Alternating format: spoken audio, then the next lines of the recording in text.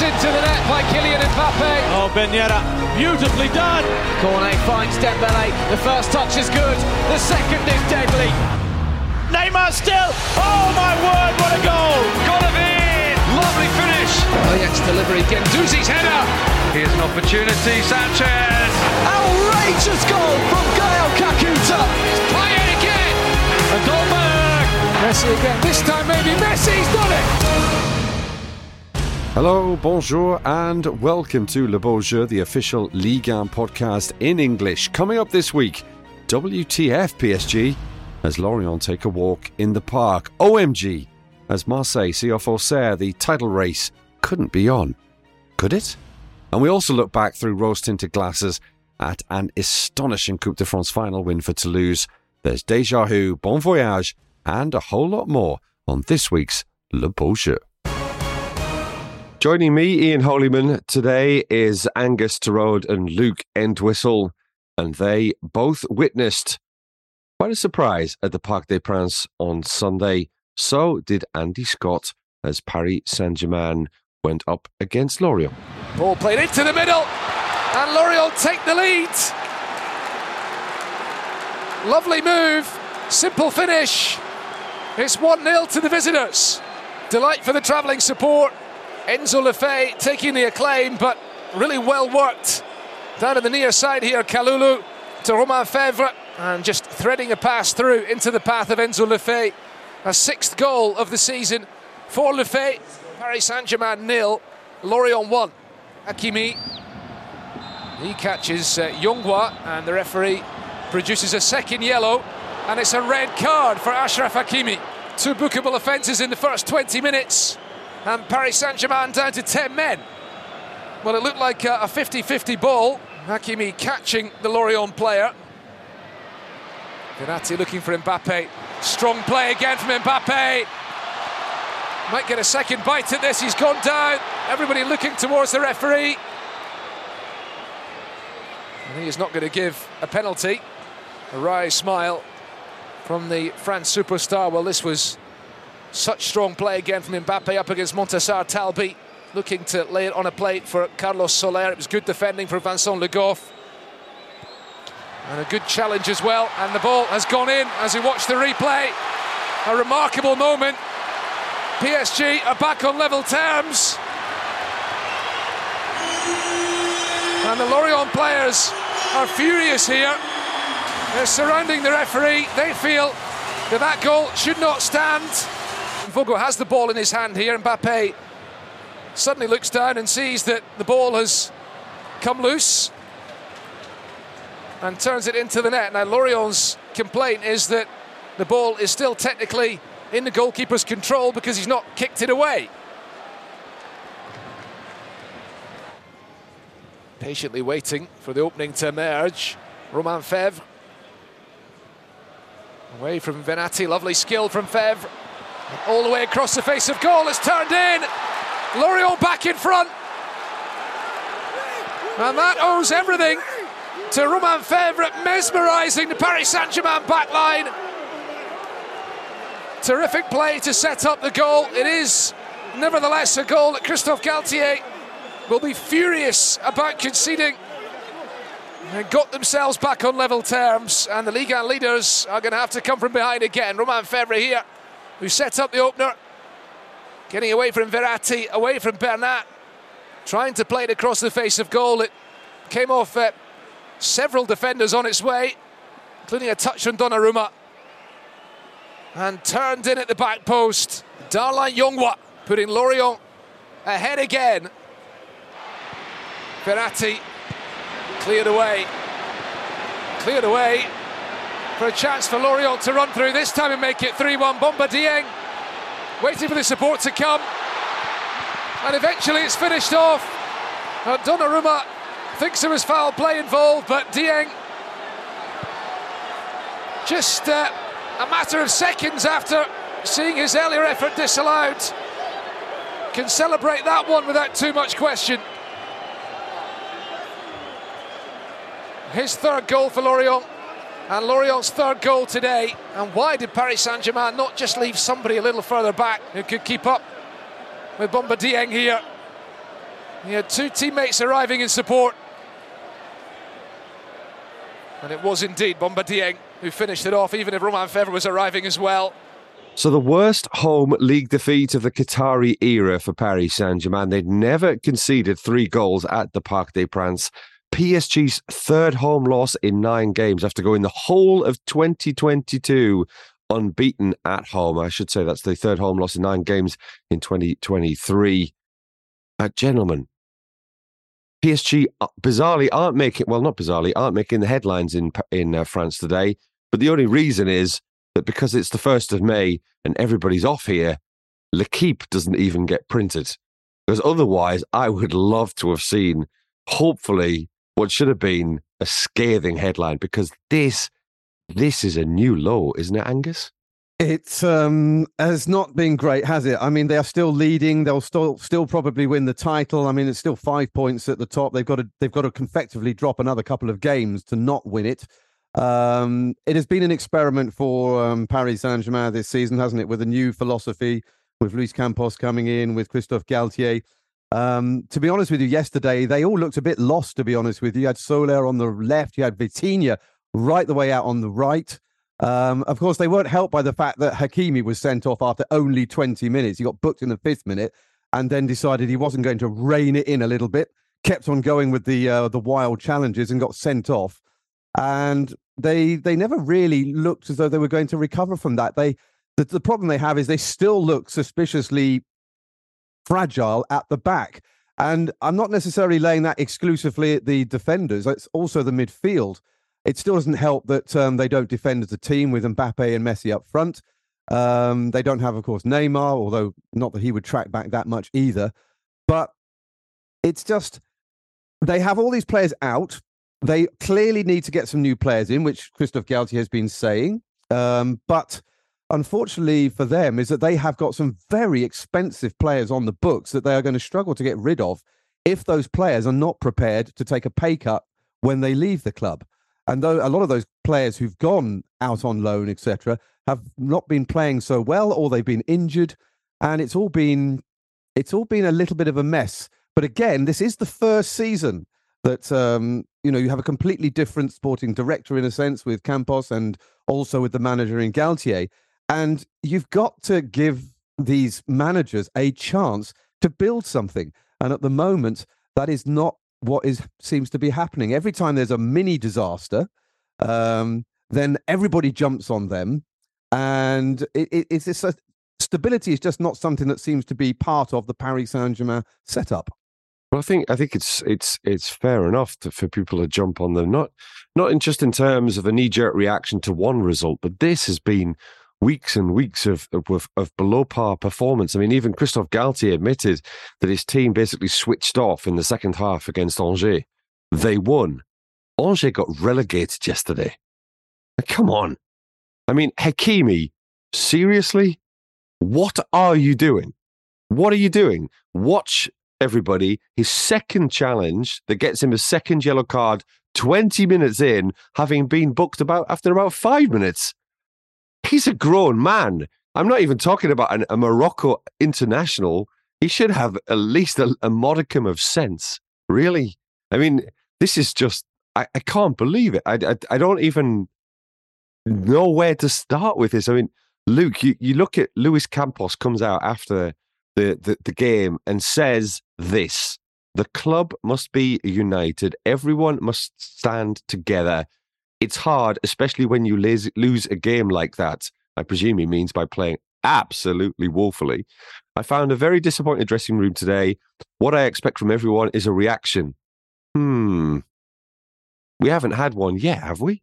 I mean, this is a defeat which comes on the back of, as I said, performance after performance after performance, which, aside from the game against Marseille in the Ligue, and aside from the game against Lens, the performances have not been there.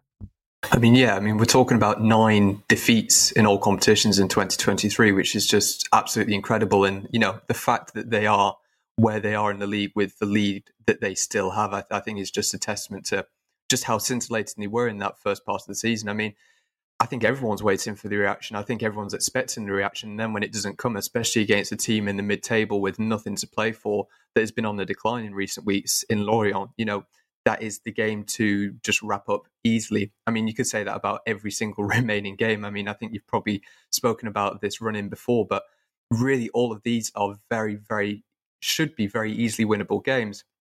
So, I mean, yes, a reaction, but what does a reaction really constitute? Was Angers 2-1 a reaction? Arguably not, because, I mean, you'd expect them to put 4 or 5 past a team that is relegated 5 days before 5 game weeks before the end of the season. I mean, that is not a reaction, especially in light of that second half performance. I mean, I've spoken a little bit about, what I saw from Galtier last season, kind of watching Nice very closely and being there very regularly and just seeing that huge tail off in the second half of the season.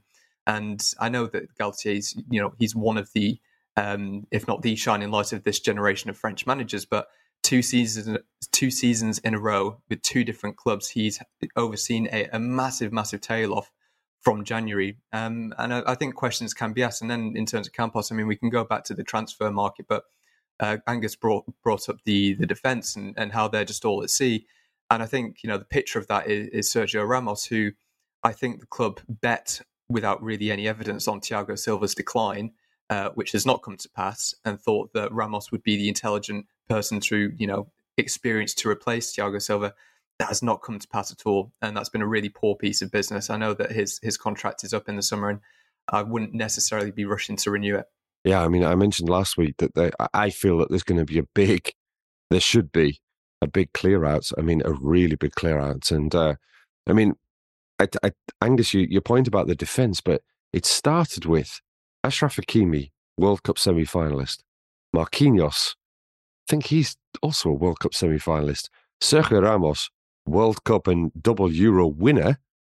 And Juan Bernat, okay, he's only a Spanish international. Yeah, but yesterday you have to say that Bernat was caught out for the goals on the left-hand side. He was beaten far too easily. But Paris Saint-Germain are just weird because they are very much an attack-led side. I mean, let's not forget Messi's having his best season since he arrived. 15 goals, 15 assists. He's only the 3rd player ever to do that in a Ligue 1 season. And Kylian Mbappe, of course, is way out in front in terms of goals scored. But it just shows you that a Galacticos approach to putting a team together doesn't necessarily guarantee you titles, as it didn't when Real Madrid were doing the same thing, when, ironically, Messi was at Barcelona. So it shows that, and I think that this is what Luis Campos, he's probably trying to change this. But the problem is he's inherited a system that just chucked money at any player that came in, even if they weren't sort of like a world beater. You've got, players who have gone out on loan who have not been very popular to where they've gone. They're going to come back because they're probably not going to be kept on by the clubs that they've gone to. So then what? I mean, how do you offload those players so that you can bring in the players you actually need? Yeah, it's going to be a really, really interesting summer at PSG. Just want to do one quick thing, gentlemen, or perhaps 2 quick things.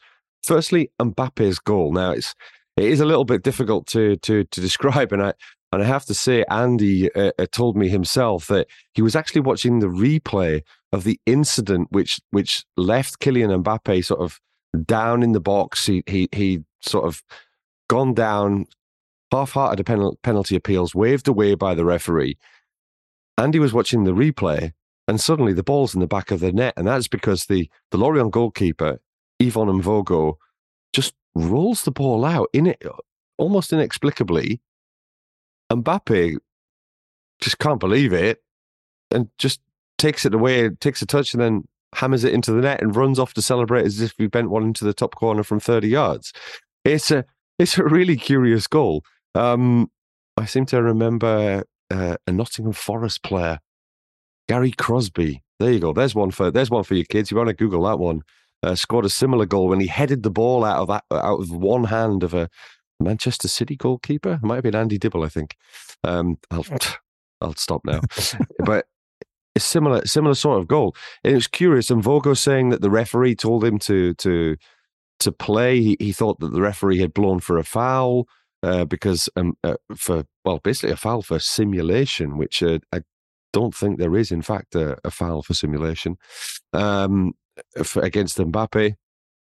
In which case, he should have had a yellow card anyway. But it was a curious moment, and one that you certainly should go onto the official YouTube channel of Ligue 1 Uber Eats and check out. It's an interesting goal. It does put Mbappe on 23 goals for the season. He's 2 ahead now of Jonathan David. The other thing was, let's give Lorient a little bit of credit.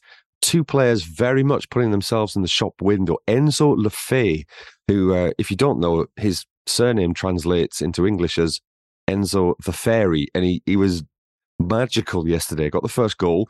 His contract's up, I think, at the end of 2024, but Lorient not talking about an extension, so he looks like he'll be moving on. Romain Fèvre as well, 2 assists against PSG. He's got 3 assists in 5 matches.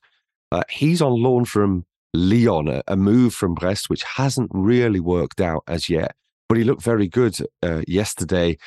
Former Monaco man, it seems to me, Luke. And Romain Fèvre, I personally thought he was a very, very good player at Brest, particularly last season.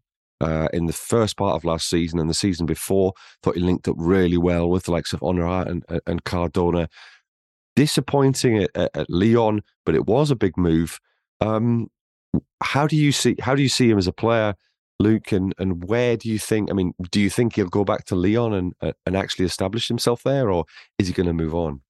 I mean, yeah, Roman's that spell at Brest was absolutely brilliant, and you thought that he could have his pick of any Ligue 1 club, and at that point maybe he kind of chose the wrong one for that point in his career, because I think that Lyon, unfortunately, despite its prestigious academy, I think has become slightly a graveyard for some of those players in their kind of post-formation, that kind of 21 to 24. They struggle sometimes to kind of turn that potential into just concrete talent and consistent players playing at the highest level week in, week out. And I think that's the issue, particularly with Fèvre, who didn't get very long, it must be said, at Lyon. It's not like he was there for years and years. It was a very, very short spell at a very difficult time for the club with Peter Bosz, who never really got a tune out of him, but also struggled to get a tune out of many players at the club. It wasn't just him. And yeah, he gets his route out in this season, and it's been a positive move. I mean, if I was Lorient, I'd be doing a lot to try and keep hold of him, and I think they would have good arguments to try and keep hold of him, despite the fact that if he does say that, he would be a big fish in a relatively small pond. But Lorient have been very, very impressive, and getting those competitive advantages is something that they've really maximised this season, and that if they want to keep him the position that they need to continue maximising, because if you have these performances from these individuals week in, week out, season after season, they do leave, as January attested to, with Moffi and Ouattara going, and as you say, Enzo Lefebvre, who's been incredible this season, almost certain to depart this season. So there's going to have to be a renewal. I think that Fèvre is a player that they could definitely keep with the money raised from some sales. And I think it could be in the interest of the player also to stay there, to really establish himself and really kind of project himself forward and try and move his way back up. I think, though, yes, it would certainly be good for him if he could. But the trouble is he's that he's up against a whole load of really attacking midfielders who are coming through, born and bred Lyon, the likes of Ryan Cherki. You even had Kumbedi, who was playing on the right-hand side, which is his favoured position in some senses. But you've got a load of other that have come in. Jeffinho has come in, who's obviously going to be one of the people that want to develop there. Kakare is also coming forward and from midfield and is developing himself as well. So I think that Fèvre has got a very big decision coming up as to whether or not he feels he can force his way into that midfield, that attacking midfield, unless, of course, some of those youngsters leave the club, as seems to happen with Lyon. I think this would be some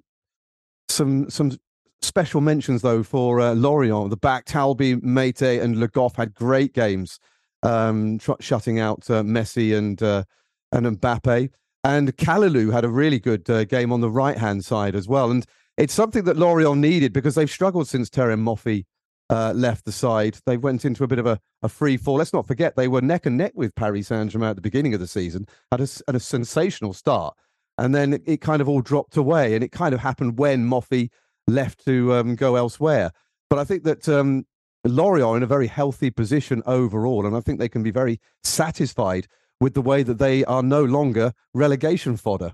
I have to say, you mentioned the name there, Angus, and I think he's a very, very good player. He's really impressed me this season. Montassar Talbi, Tunisian international. Where is he born? Paris. Of course. Didn't need to look very far, did you, gentlemen? But he looks really, really good on the ball. He's been around the block a little bit already, despite only being 24. He's played in Tunisia, Turkey, Italy, and Russia. But he looks an absolute superb piece of business from Lorient, and I'm afraid to say that as a selling club, they're not going to keep hold of him for very much longer. Well, let's move on to Lyon. You mentioned the possibilities of Romain Fèvre moving back and from Lorient and potentially improving that Lyon squad, or just potentially just being sold on like so many other players who've come and gone so quickly at the Groupama Stadium. A good win on Friday evening for Laurent Blanc's side, winning 2-1 at Strasbourg, which doesn't do a lot for Strasbourg's relegation fears. Ryan Cherki on the bench. Now, for me, Ryan Cherki does flatter to deceive quite a lot, but Bradley Barcola doesn't. Would have had a brilliant goal, Barcola, but it was ruled out for a fractional offside.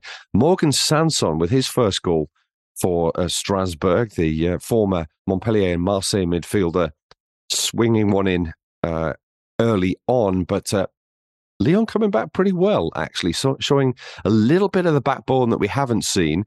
And it was two homegrown players, Castello Luqueba, who actually was later sent off for a second yellow card, and Maxence Caqueret, who scored in the space of 4 first half minutes to get Lyon the win. Now, Caqueret, you just mentioned Caqueret just before, Angus. I was personally really, really, really impressed with Caqueret on Friday, and he's generally played in sort of a defensive midfield role for Lyon for much of the time that he's come through into the first team. But he's now playing a little bit further up the pitch, and he looks really comfortable on the ball. There were some nice little touches and turns. He got a really good goal too on Friday. It was a super goal. Ball played across first time from I think it was Enrique from the left.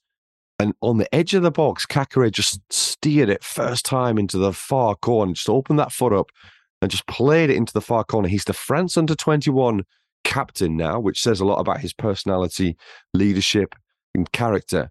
But he's got the quality too. And I think, Angus, that maybe Lyon have stumbled upon, again, a very, very good world-class, not sure, but definitely international class midfielder in Maxence Caqueret. Well, you can feel his development, can't you? Almost game by game through this season. He's been given more responsibility and he seems to be stepping up to it. He can be caught out of position a few times, but he's still a young man. So, I mean, he's learning the game up against, top players in the league. So you've got to give the young players a little bit of a free pass in that way. Otherwise, you don't develop. Laurent Blanc looks determined to bring through the young generation and develop in a different way. They've had some really good, experienced players that they've got rid of, and they've struggled as a result of it, because every time they get anywhere, they have to start again. And the manager always seems to carry the can when things don't work.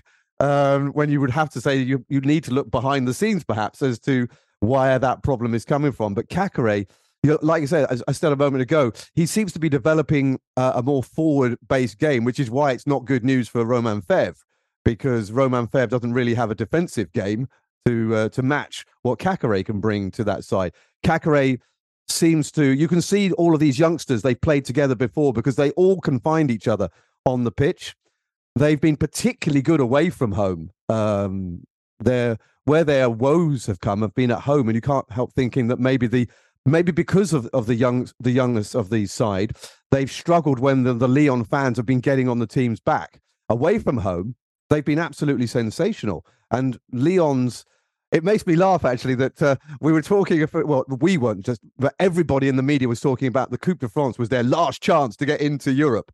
And then suddenly they were out of the Coupe de France. And then suddenly they were back in the European hunt through the league.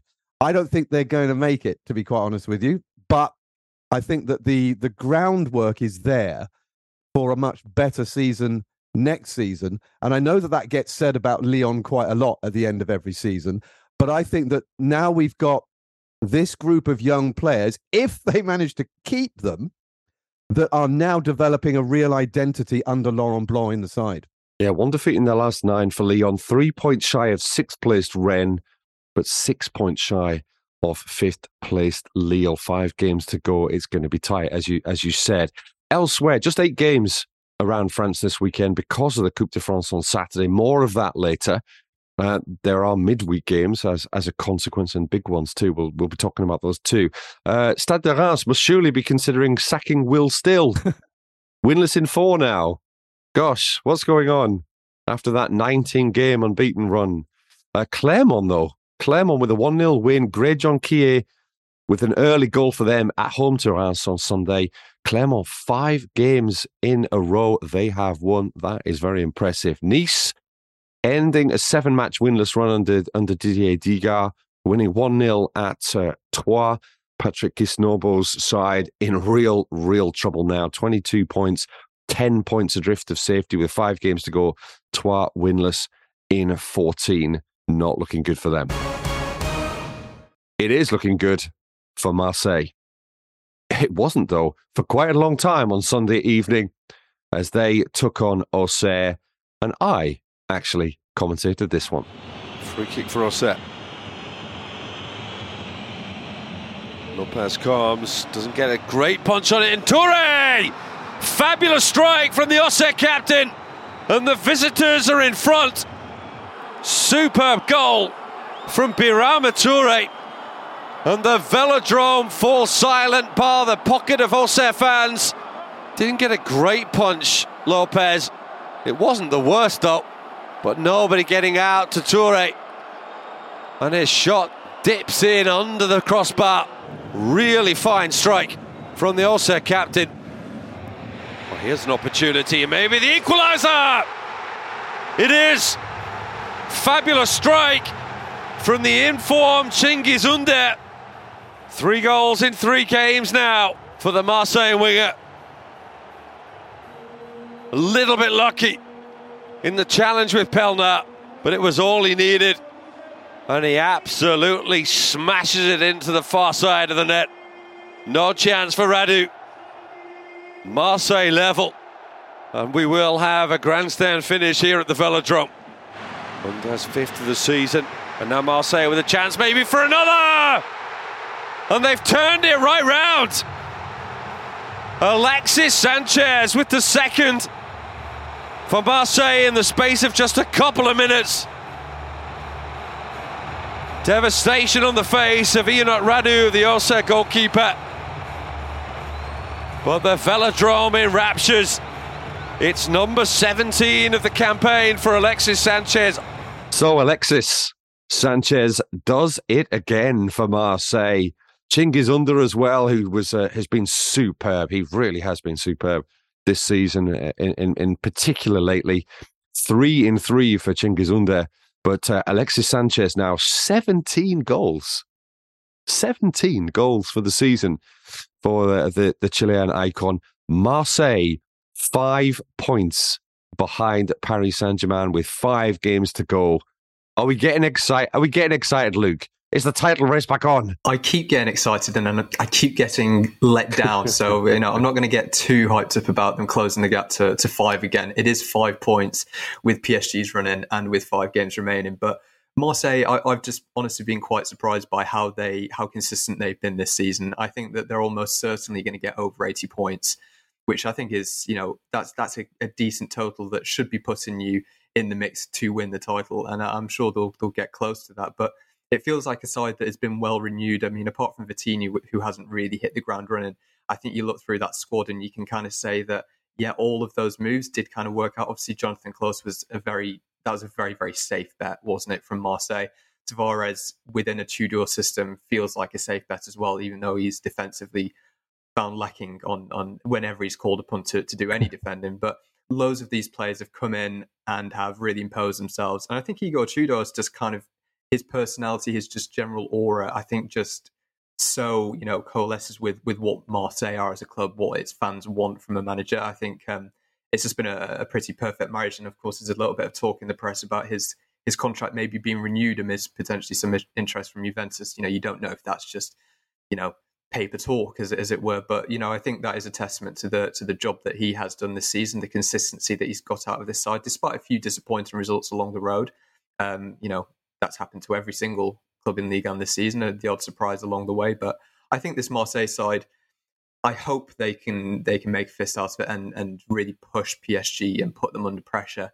But, it's not in their hands ultimately. So all they can just keep doing is just keep winning. And obviously they've got Lens next week. So, that's not an easy game. They've got a couple of difficult ones. So I believe they've got Lille as well between now and the end of the season. So it won't be easy, but hopefully they can mount something resembling a title charge. That's the sort of insight that we want to see on Le Beau Jeu, Luke. Marseille in second, taking on Lens next week. It will not be easy. That's what Luke Entwhistle says, and he's absolutely right. It certainly won't be easy. But what I find interesting is the run-ins of Marseille, PSG. Now, Marseille have got Angers already relegated as a consequence of their defeat to Rennes on Sunday, but they've got Brest, who have got a fighting chance to stay up. Ajaccio, who are likely to be down as well. Now, you just wonder how those sides who are relegated or potentially relegated when Marseille play them are going to play it. Pressure off generally is a very, very dangerous thing for an opponent, because a team with no pressure usually plays brilliantly. They also have that not easy game at Lens, and then they also play Lille, as you mentioned, Luke, who are currently in fifth and pushing for Europe themselves. PSG have Troyes, similar case to Ajaccio, who are also playing PSG in the run-in, and then Auxerre. Based on what happened yesterday, Auxerre not going to be an easy opponent for Paris Saint-Germain, that's for sure. And I mean, in terms of Auxerre's performance at Marseille and also PSG's performance against Lorient. But PSG also plays Strasbourg, who are one of those four sides fighting against, shall we say, snapping up that final fourth relegation spot.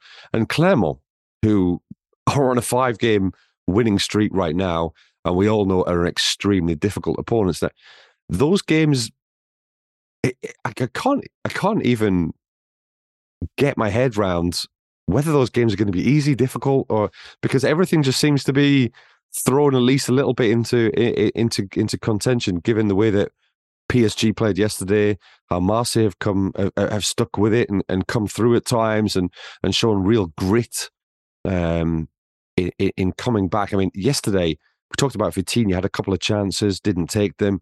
Actually looked pretty good, I thought. But when you look at the run-ins there, okay, Angus, here's an opportunity for me to be able to rib you to Kingdom Come. I haven't even mentioned Strasbourg yet.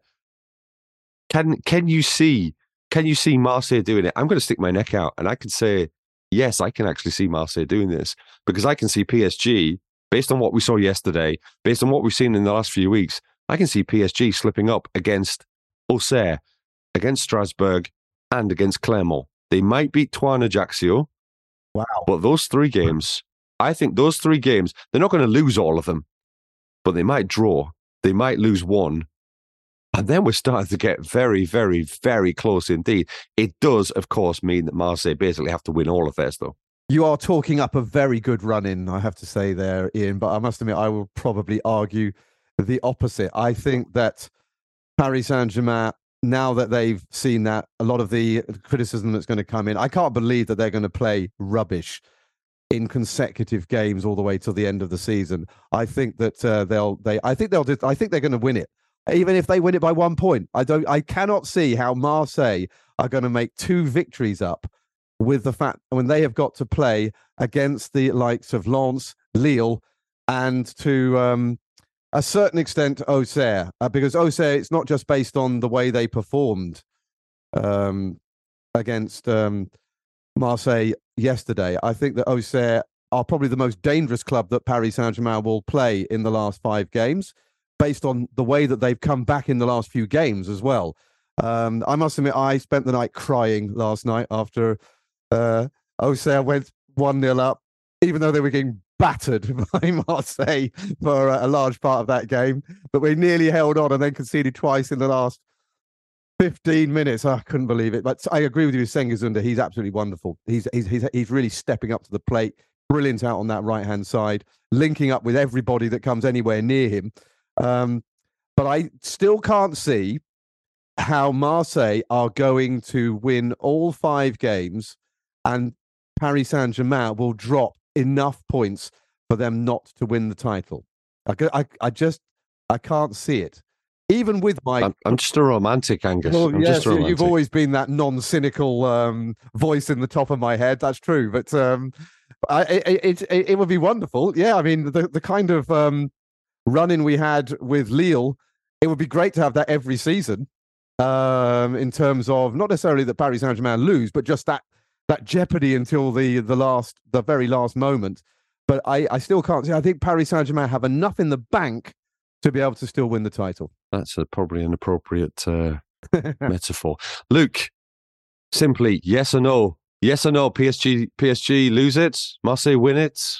Lens? PSG, that's the most boring shout, but PSG win it by more than 3 points, and it's wrapped up before the final game week of the season. Just to be a bit more specific. Sorry. Oh, so young and yet so jaded already. I thought you were the optimist. Yeah, there is a big game. There's a big game at the Stade Félix Bollaert on Saturday, and it's an interesting contrast between Lens's amazing home form and Marseille's, well, I could look for another adjective, but I'll have to say amazing away form this season, because that's a fantastic game. And in between, Lens have to go to Toulouse, Coupe de France winners, on Tuesday night and win, basically. I mean, that's to be able to overhaul Marseille. They've got to win and then win on Saturday, really. That's quite a tall order based on how Toulouse played in the Coupe de France final. More of that very soon. Just a quick thing as well. Head again to the YouTube channel of Ligue and Uber Eats and check out Birama Touré's goal for Auxerre. That's a beauty. Another very, very good goal from Amine Gouiri, and a couple of very good goals from Jeremy Doku as Rennes beat Angers on Sunday. Angers relegated then. It's amazing that it's lasted this long, quite frankly, for me. But 5 games to go, the earliest relegation since Troyes back in 2016. They managed to score 2 goals in an away game, the first time since October. They've picked up 5 points away from home, which clearly is never enough. Rennes, though, looked like the old Rennes. They were brilliant going forwards. And Doku, I mean, he's had these injury problems. Super couple of goals from him, really, to take the game away from Angers. Back-to-back home braces for the Belgian international. The first since, and here's a name for you, Shabani Nonda, former Monaco man as well. Very good. I think he was top scorer in the Ligue 1 with Monaco, wasn't he? Shabani Nonda back in 2000. I actually once interviewed Shabani Nonda in a chateau up near Chantilly, which is just north of Paris, and he just had this most. I'm just being asked by our producer Stephen Willis whether this was in a toilet. It wasn't in a toilet, actually. It was actually in the chateau, Stephen. I sometimes do interviews outside of toilets. I did interview, and this is a non sequitur, but I did interview former Bayern Munich captain Mark van Bommel in a lift in the Allianz Arena once. That was also a great moment in my career. Did that go down well? But actually, it was going up. But so close to a brilliant pun, Angus. Nonda came in with a cap, wearing a cap, which I think must cost more than my annual salary. That's basically what I can remember of that interview. Crikey, that's a lot. Anyway, he was a very nice man, though. I also remember that too. Thank you, Angus. I wish. Lille keeping ahead of Rennes in the race for 5th place, which is guaranteed Europa Conference League football next season. Fine performance too, especially from Remy Cabella, Renaissance man Remy Cabella. 3-0 against Ajaccio. Joe David not getting on the score sheet this weekend, still 21 for the Canada international, as I mentioned, 2 behind Mbappe at the top of the scoring charts. 6th away defeat in a row for Ajaccio. We've already talked about them. Pretty much on their way back to Ligue 2, unfortunately for them. Just a quick thing on Cabela. Well, I didn't expect this. I didn't expect them to be this good. Only Lionel Messi has delivered more braces of assists than Cabela this season in the top 5 European leagues. Unbelievable. I predicted, this is my Strasbourg moment, Angus. I predicted Remy Cabela would be brilliant in the Premier League with Newcastle. Newcastle fans no different, but I think him and Florian Thauvin were very good pieces of business by Newcastle, and they probably should have stuck with them. And Cabela playing really, really, really well for Lille right now. And they are hanging on to the coattails of, sorry, Luke, Monaco. Monaco now find themselves in 4th place on 61 points, 5 points behind Lens, who are in 3rd, and just 2 points ahead of Lille. And why? Callum Brown saw this one at the Stade Louis II. Farah. Poor pass. And here comes Arnaud Nordin, cutting inside. Lovely from Nordin. Exceptional. Arnaud Nordin gives Montpellier the lead here in Monaco. What a run and what a finish. Drove beyond Fofana, the man that gave the ball away, and slots that beyond Alexander Nubel. And Monaco, who were humbled last weekend against Lens, they trail home to Montpellier. Well, here come Montpellier again. Mawassa finds Eliwahi. 1-on-1 against Matsima. Gets the overlap of Mawassa, and it's 2. An incredible counter-attack once more from the visitors. And this run under Michel Derzakarian just continues. Here was Wahi. Isolated Matsima. Saw the overlap of Mawassa. Some would maybe have gone across goal there. He went to the front post of Alexander Nubel. A great hit from Mawassa, his 4th goal of the season. Avadidi finds Arnaud Nordin now. Nordin cuts in. It's 3. Arnaud Nordin with his 2nd and Montpellier's 3rd. Well, this is exceptional. Monaco are being ripped to shreds on their own patch. Arnaud Nordin, the star man today, he's at the double. It's lovely work from Mavadidi. But Nordin again, he cuts inside onto that left foot. It's almost an identical finish to his first. Beyond Caio Henrique and into that far corner. Here's Nordin. Montpellier come forward again. Arnaud Nordin for Steffi Mavadidi. It's 4. This is incredible. And Steffi Mavadidi finds the back of the net for the 2nd weekend in a row. The Englishman, formerly of Arsenal and Juventus youth academies, played in the lower leagues in England as well, tearing it up in Ligue 1 this term. Nordin once more, that's incredible. A good pass, an assist to add to his 2 goals. Monaco 0, Montpellier 4. We maybe saw a shock on the cards this afternoon, but I don't think anyone saw this coming. Monaco's biggest loss then, 4-0. Since January 2019, when Thierry Henry got sacked after that 5-1 defeat to Strasbourg. Luke, Angus was crying all night because of Auxerre's very spirited performance and a certain degree of quality against Marseille. But I mean, how do you explain this one? 4-0.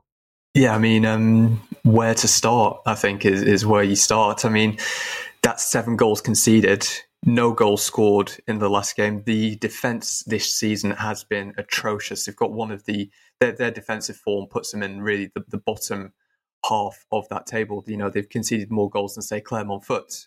And I know that, you know, Benoit Badiashile left in the winter. That caused issues because then suddenly it's more difficult to go to a back 3 because Malang Sarr has not been the player that he was when he was at Nice, and he's therefore not just been able to kind of seamlessly slot in as they hoped he would. So you kind of take away options there. The defence has not performed all season, really. Even when Badiashile was there, I think they're still shipping more goals than they should have been and than they were last season, because really the defensive solidity was the basis from which Monaco made that charge up the table towards the end of the season. But I mean, there's so much going on here. I think, key players underperforming. I think Youssouf Fofana has been a ghost of the player that he was prior to the World Cup and at the World Cup, where I thought he was pretty good. Not spectacular, but I think he was solid. I think that Axel Disasi looks a little bit physically spent. He said it himself a few weeks back. And, the games have still been coming thick and fast. So, I'm sure that hasn't eased up. I think there's maybe even a mentality issue there, maybe not enough experience. I mean, Cesc Fabregas at the club became a bit of a joke last season because he didn't play at all. But I think, that kind of player around the squad, I think helps. And, you talk about, the cadre of the team, the spine of the team, these really experienced stalwarts. And, well, there aren't really many of them. And those that aren't actually that old. In the leadership group, they've got Youssouf Fofana, they've got Disasi, both of whom are under 25. And then obviously the other major one is Wissam Ben Yedder, who, a brilliant technical player, great goal scorer, but not a leader, not the most vocal player.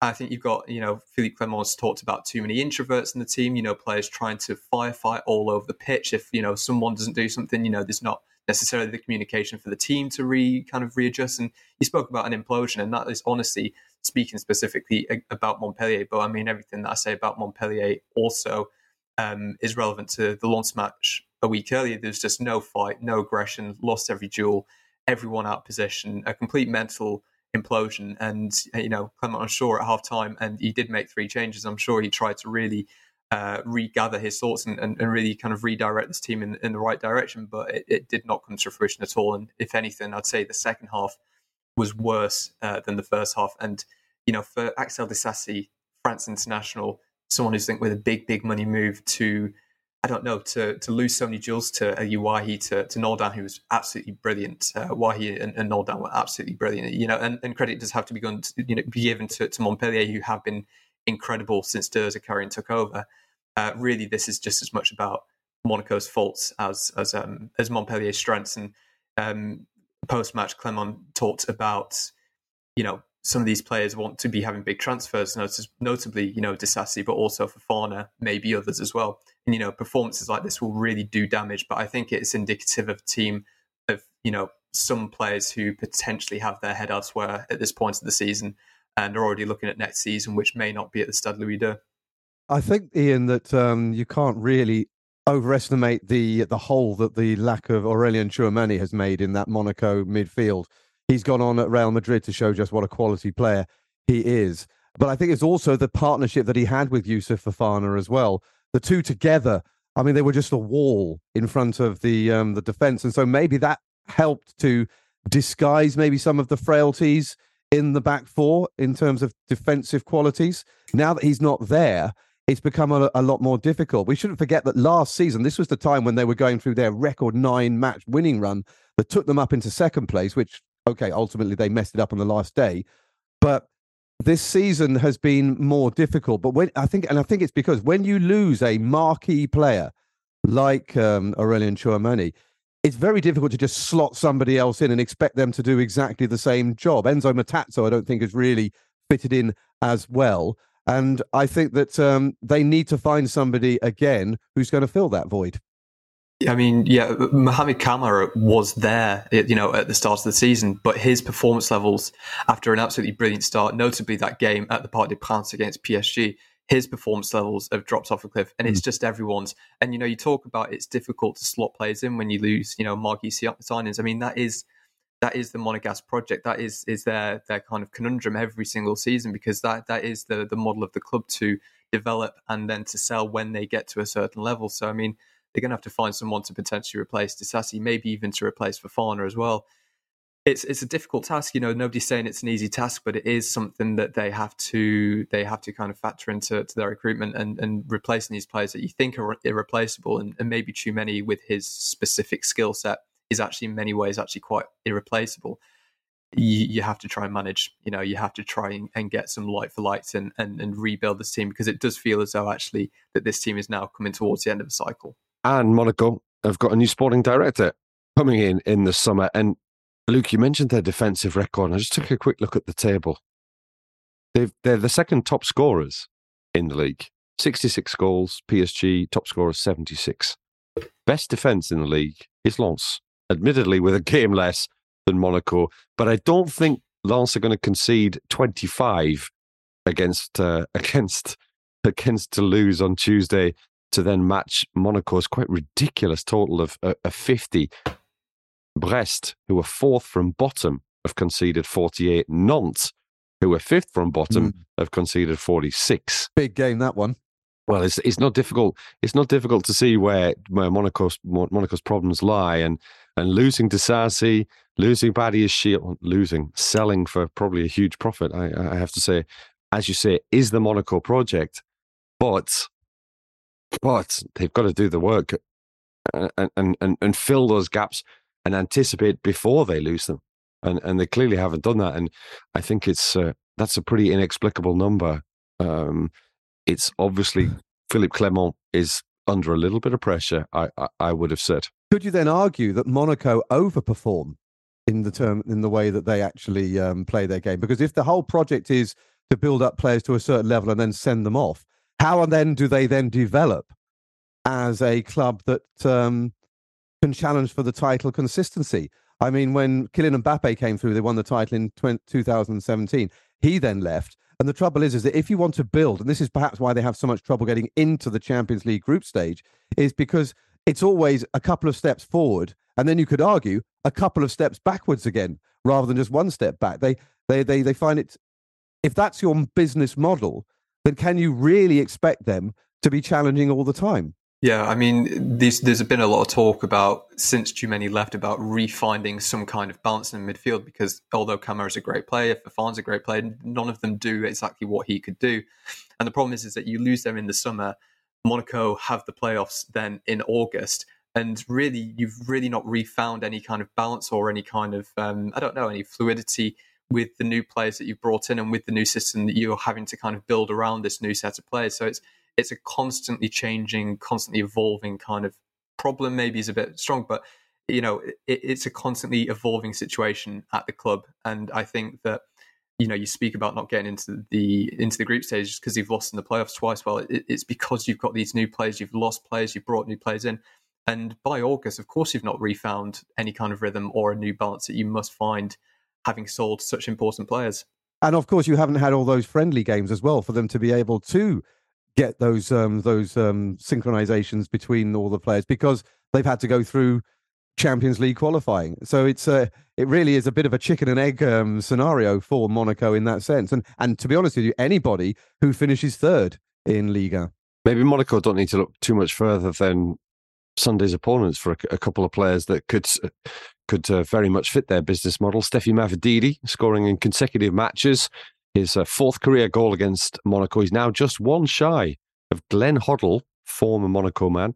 His 27-goal tally in his career in France as the top scoring Englishman. And the other one, obviously, is Elie Wahi, who is a superb player. I think a special moment. There was a special moment for Montpellier at the weekend as well. You saw the way they celebrated at full time. There were, I think, tears in the eyes of Laurent Nicolas.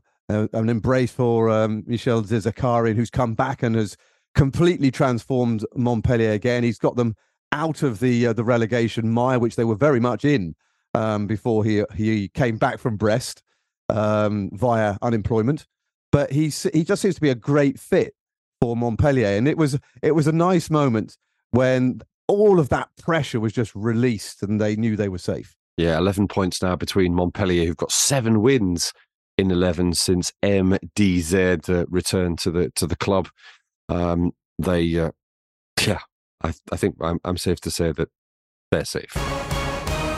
Well, let's move on to events on Saturday night at the Stade de France. It was a real show was put on by the organisers pre-match, and then Toulouse followed it up with an stunning performance, an absolutely stunning performance, and Nantes with a equally stunning performance, but in negative terms, as Toulouse absolutely swept Nantes away. 4-0 up they were within half an hour or something like that. Logan Costa with a couple inside the first 10 minutes.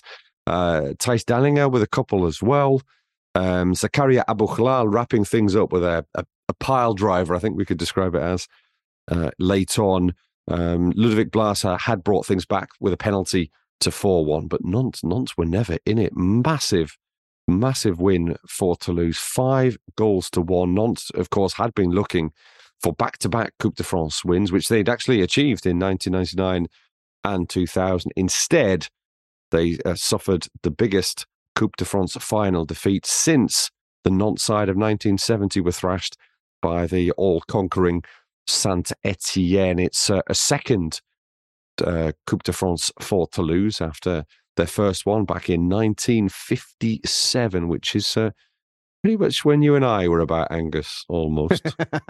Yeah, it was an astonishing game. But I mean, let's face it, Toulouse were right on the money ball, weren't they? Just to quote you out of your preview for that Coupe de France final. And I did their semi-final and I did their quarterfinal against Annecy. And that was an astonishing game. And in one sense, that you could argue that was the game where they actually won the Coupe de France, because that was the semi-final. That was the semi-final, sorry. Yes, of course it was, yes. And that was the game where perhaps they felt, right, we're going to win this, because everything seemed to come to them. They are a team that are one of the most exciting to watch in Ligue 1 this season, along with Lens, I would say, arguably between the two of them. They really have brought this sort of like statistically driven recruitment and shown just how good it is. You know, I mean, lots of players that have come in from all over Europe. And I mean, Stijn Spierings, I mean, you've got to go. Is anybody really in the club that would have been able to say, do you know what? I know a Dutchman who plays for Levski Sofia. He could be quite good if they hadn't had those statistics to be able to shine them in that way. And I think that Damien Comolli, who's come in, former Liverpool man, and Tottenham, has come in and transformed the way that they do their workings. And Philippe Montagnier has been just the right man to shape the team. And he's said that they want. It's not just the fact that they need to have this team that is driven by statistics, which fill their needs in the team itself, but also they put together a team. And you can see the personalities of the players have been important in that sense as well, because they really do play for each other. They play together, and they've unearthed a couple of absolutely amazing players. Branko van den Bomen. We're talking about the men who set up goals for others like Lionel Messi, and Jonathan Klose. But he has been absolutely brilliant everywhere in midfield. And of course, with Stijn Spierings, who also is more of a defensive player, but also can come forward as well. And then you've got Thijs Dallinga, who has been a sensation up front. And Zakaria Abouhlal as well, who scored in all 5 of the rounds that he played in. And they only played 6 to win that title. And I mean, to be honest with you, I'll stop there, because you could literally keep going with players in that side like Ferry Shaibi, the hero of that win in Annecy, but also of generally through the season as well. It's been a wonderful thing to see. They won Ligue 2.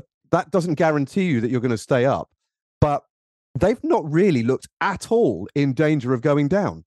No, they currently stand in 13th place in the Ligue 1 table. They're 9 points clear of the bottom 4 with a game in hand, although that is, I think, what Luke would describe as not an easy game at home to Lens on Tuesday. And probably, I'm not quite sure how that one goes. Do Toulouse bounce off that Coupe de France win and give Lens an absolute, real torrid evening? Or are they, quite frankly, literally just so hungover after 3 days of partying that they're not even going to be able to get their minds focused on the football, which certainly play into Lens's hands? But I have to agree, Van den Bomen, superb. His set pieces are brilliant. They're a real weapon. They really are. He got 21 assists in Ligue 2 last season, 8 this season, but he feels like more, because it's just so menacing every time he plays the ball into the penalty area. And I have to say, Nantes gave let's say, gave pretty much 4 of those goals away. But Nantes' third goal, the ball from Gabriel Soiseau up towards Thijs Dallinger, was an absolute beauty. It was a through ball curled round the last defender. I think it was Jean-Charles Castelletto. It was just far enough away from Castelletto that he couldn't get it. And it was just so perfectly weighted. It's perfectly weighted, doesn't even do it justice. And it was a brilliant one-time finish. Little dink over Alban Lafont, former Toulouse man as well, made his debut when he was about 7, I think. Actually, it was 16, but still very, very young. Like Luke, actually. And and when Angus and I were both in our mid-40s. And thank you very much. I'll take that.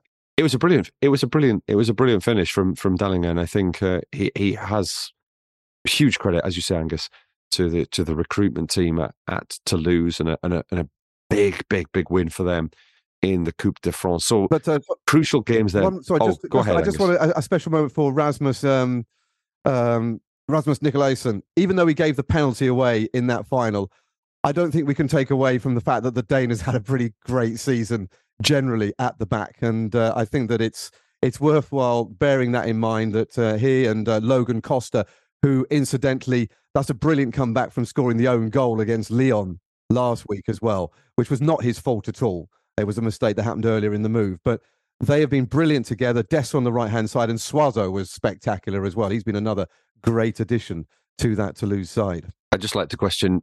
I was just going to question Nicolaisen's fashion sense, because he was wearing a purple beret at full time. Sorry. The slightly less serious point from you, I'm sure, Luke. No, just as serious as a purple beret, as purposeful as as serious as a purple beret is, which I can't quite really kind of get my head around. But I mean, with Branko van den Boomen, I mean, his contract is obviously up in a few months' time. Everyone assumed he was leaving this summer. I'd love to see him another season in Ligue 1 and in Europe with Toulouse, so maybe that'll be the motivation for him to stay for another season. I think that'd be a great thing for Toulouse, a great thing for the division as well, because he's one of the more exciting players in the division. Yeah, Van den Boomen, out of contract, 27 years old, has had pretty much a breakthrough couple of years at Toulouse. You do wonder whether he will move on in the summer, and as you say, Luke, it would be a shame. Just a quick thing. Toulouse not necessarily in European competition next season, because they share the same owners as AC Milan, and should AC Milan qualify for Europe by pretty much winning the Champions League, Toulouse may find themselves missing out. What a shame that would be. As things stand though, Toulouse in the Europa League next season, they take on Lens on Tuesday. Big one then at the top of the table. Not too much to play for really now for Toulouse, but they'll certainly want to finish even on a bigger high following that Coupe de France win. And Wednesday, wow, relegation 27-pointer, I think I'll go for, between Brest and Nantes at the Stade Francis Leblay. Brest currently 32 points, 4th from bottom in the table, just ahead of them because of a 2-goal better goal difference, -13 to -11, on Nantes, also on 32 points. That is a huge game. And the very, very western tip of Brittany. It's now time for our Déjà Who quiz. Remember, you have to get all 4 answers right in the month to be able to have a chance of winning the Ligue 1 Uber Eats shirt that is up for grabs in that particular month. For April, the answers were Olivier Dacour, Alphonse Areola, the Italy great Christian Panucci, once of Monaco, and Tony Varel. That's a little bit of the left field answer. The last one, the former Lyon striker. This month's winner, Davor Tuchakovic. So congratulations to Davor T. We'll be in touch about the Ligue 1 shirt that will be winging its way to you down under very soon indeed. Well, it's the start of the month. That means a new Déjà Who quiz. Remember, you have to get all the answers in the month, as well as the special theme that links all of the answers, and then you stand a chance, like Davor, of winning that Ligue 1 Uber Eats shirt that's up for grabs. So here's the first clue for the month of May. Who am I? My career started in my native country before I crossed the Atlantic just after the millennium. Initially, I played in Switzerland, but a loan move to Corsica sparked a 17-year career in Ligue 1. I went north, then south, where I won the Ligue 1 Uber Eats title and a brace of Coupe de la Ligue. I then headed west and was part of a surprise title triumph at the start of a decade-long stay at the club. Who am I, and what is my French League 21st century record? If you know, then please send us an email via league1podcast@gmail.com. Good luck. You're listening to Le Beau Jeu. Please like and subscribe on all your usual podcast platforms. We'd really appreciate it. Thanks a lot. Merci beaucoup. Well, appropriately enough, it's a very long way out there to Brest, and we do like to travel around France and take in the Ligue 1 action as and when we can. It's time, of course, for our bon voyage ahead of round 34.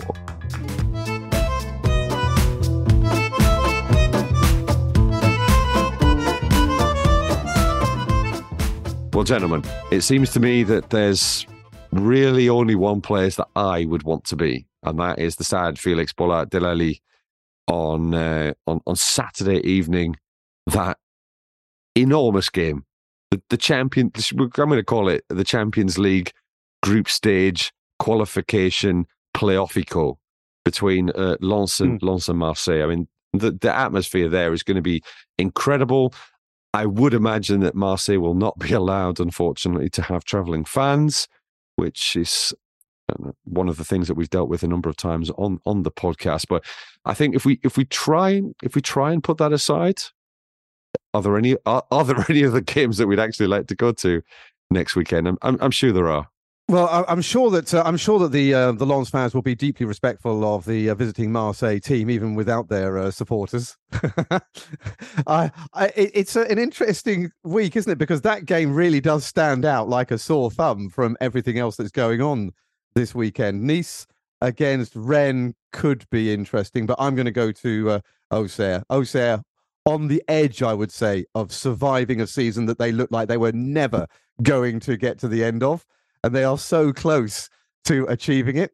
So I think, can you be on the brink of survival? Is that absolutely. Is that a thing? If you could be on the brink of the title, you can be on the brink of the survival. Absolutely, I got no problem with that. Yeah, that would mean you're dead, though. Already, stop ruining, ruining my excitement of what's to come. So I think Auxerre certainly, of all those teams that are in that area, I would argue, even though they're my team, I would argue that their fight back has meant that they deserve to survive the cull. And it is a cull this season with 4 teams going down. I think more than probably most of the teams that are around them in that fight. But with 10 points, the difference between Troyes and Ajaccio, and Troyes, they have again a not easy home game against Paris Saint-Germain. All based on perhaps on Sunday's viewing, it is an easy home game for Troyes. Troyes and Ajaccio, for my money, given that there would be 4 games left and they could find themselves more than 12 points in arrears of quite a few teams. Troyes and Ajaccio very much playing for their top flight survival, and I don't think they're on the brink of surviving, actually, quite frankly, those two. Ajaccio at home to Toulouse, and Troyes, as I mentioned, against Paris Saint-Germain. Both could be down next weekend if other results go against them. Luke, some interesting games for the teams down where you're at on the Côte d'Azur. Yeah, I mean, the Estac Troyes one would be fun, because if there's going to be a capitulation, you always want to be there, don't you? You want to be there for that damning defeat that does open up the title race that you're really plugging for, Ian. So, I mean, that would be fun. But I mean, apart from that, I think it's my job. Got to pick it up, Luke. Got to pick it up, mate. But no, you're right. The Nice match against Rennes is, I mean, at the start of the season, there should have been a lot more riding on that game. Let's be honest. You know, this game was probably, when it came up in round 34, we probably thought, oh, this is going to be a game for the Champions League spot. Ultimately, it could be the game that means that neither side gets any form of European football, because Rennes are really on the brink as well. And Nice and they're just in mid-table. You know, quite frankly, they're out of anything this season. it'll be nice to see Amine Aguirre back at the Allianz Riviera, and Laborde, of course, up against his former team. So that'll be a nice little narrative as well. But I think that should be a fun match, albeit one with very little riding for it, at least from Nice's point of view. For Rennes, only a win will do it if they have any designs on catching Lille, I think. Yeah, I'm going to have to... I was trying to go for an Amine Guiririco. It's quite difficult, so I think we'll have to do the Gaëtan Labordico. It's far easier. Yeah, I think Angus, you mentioned Auxerre Clermont. Clermont, as I mentioned, 5 games. They've won the last 5. Monaco, away at Angers. That, as I said, could go either way. Angers, perhaps a big reaction to getting relegated, playing with no pressure. Monaco, very, very much under pressure. That actually could have been an easier fixture for Philippe Clermont's side, who probably would have preferred somebody right in the middle of the table who didn't have a lot to play for. Having said that, people right in the middle of the table of teams like Clermont. And Montpellier, who they lost against. And Montpellier, yes. And Montpellier, yes. Maybe I'll revise that opinion. There's a Breton derby as well. Lorient against Brest, who, of course, are in a bit of trouble still. And I quite like the look of Nantes against Strasbourg. That's a big one for both of those teams. Both currently locked on 32 points at the bottom of the table. So there's not just the Champions League group stage qualification playoff at the Stade Félix Bollaert to look out for next weekend. Well, that's it for another week of Le Beau Jeu. Thanks to Luke Entwhistle and Angus Torode for joining me. We will be back to catch up with what will be undoubtedly an absolutely intriguing and spectacular round 34 in Ligue 1 Uber Eats next week. There'll be our Déjà Who clue as well, the second of the month, and all your usual favourites, and undoubtedly some terrible puns from me as well. So until then, it's au revoir and à bientôt. Bye. Messi's done it!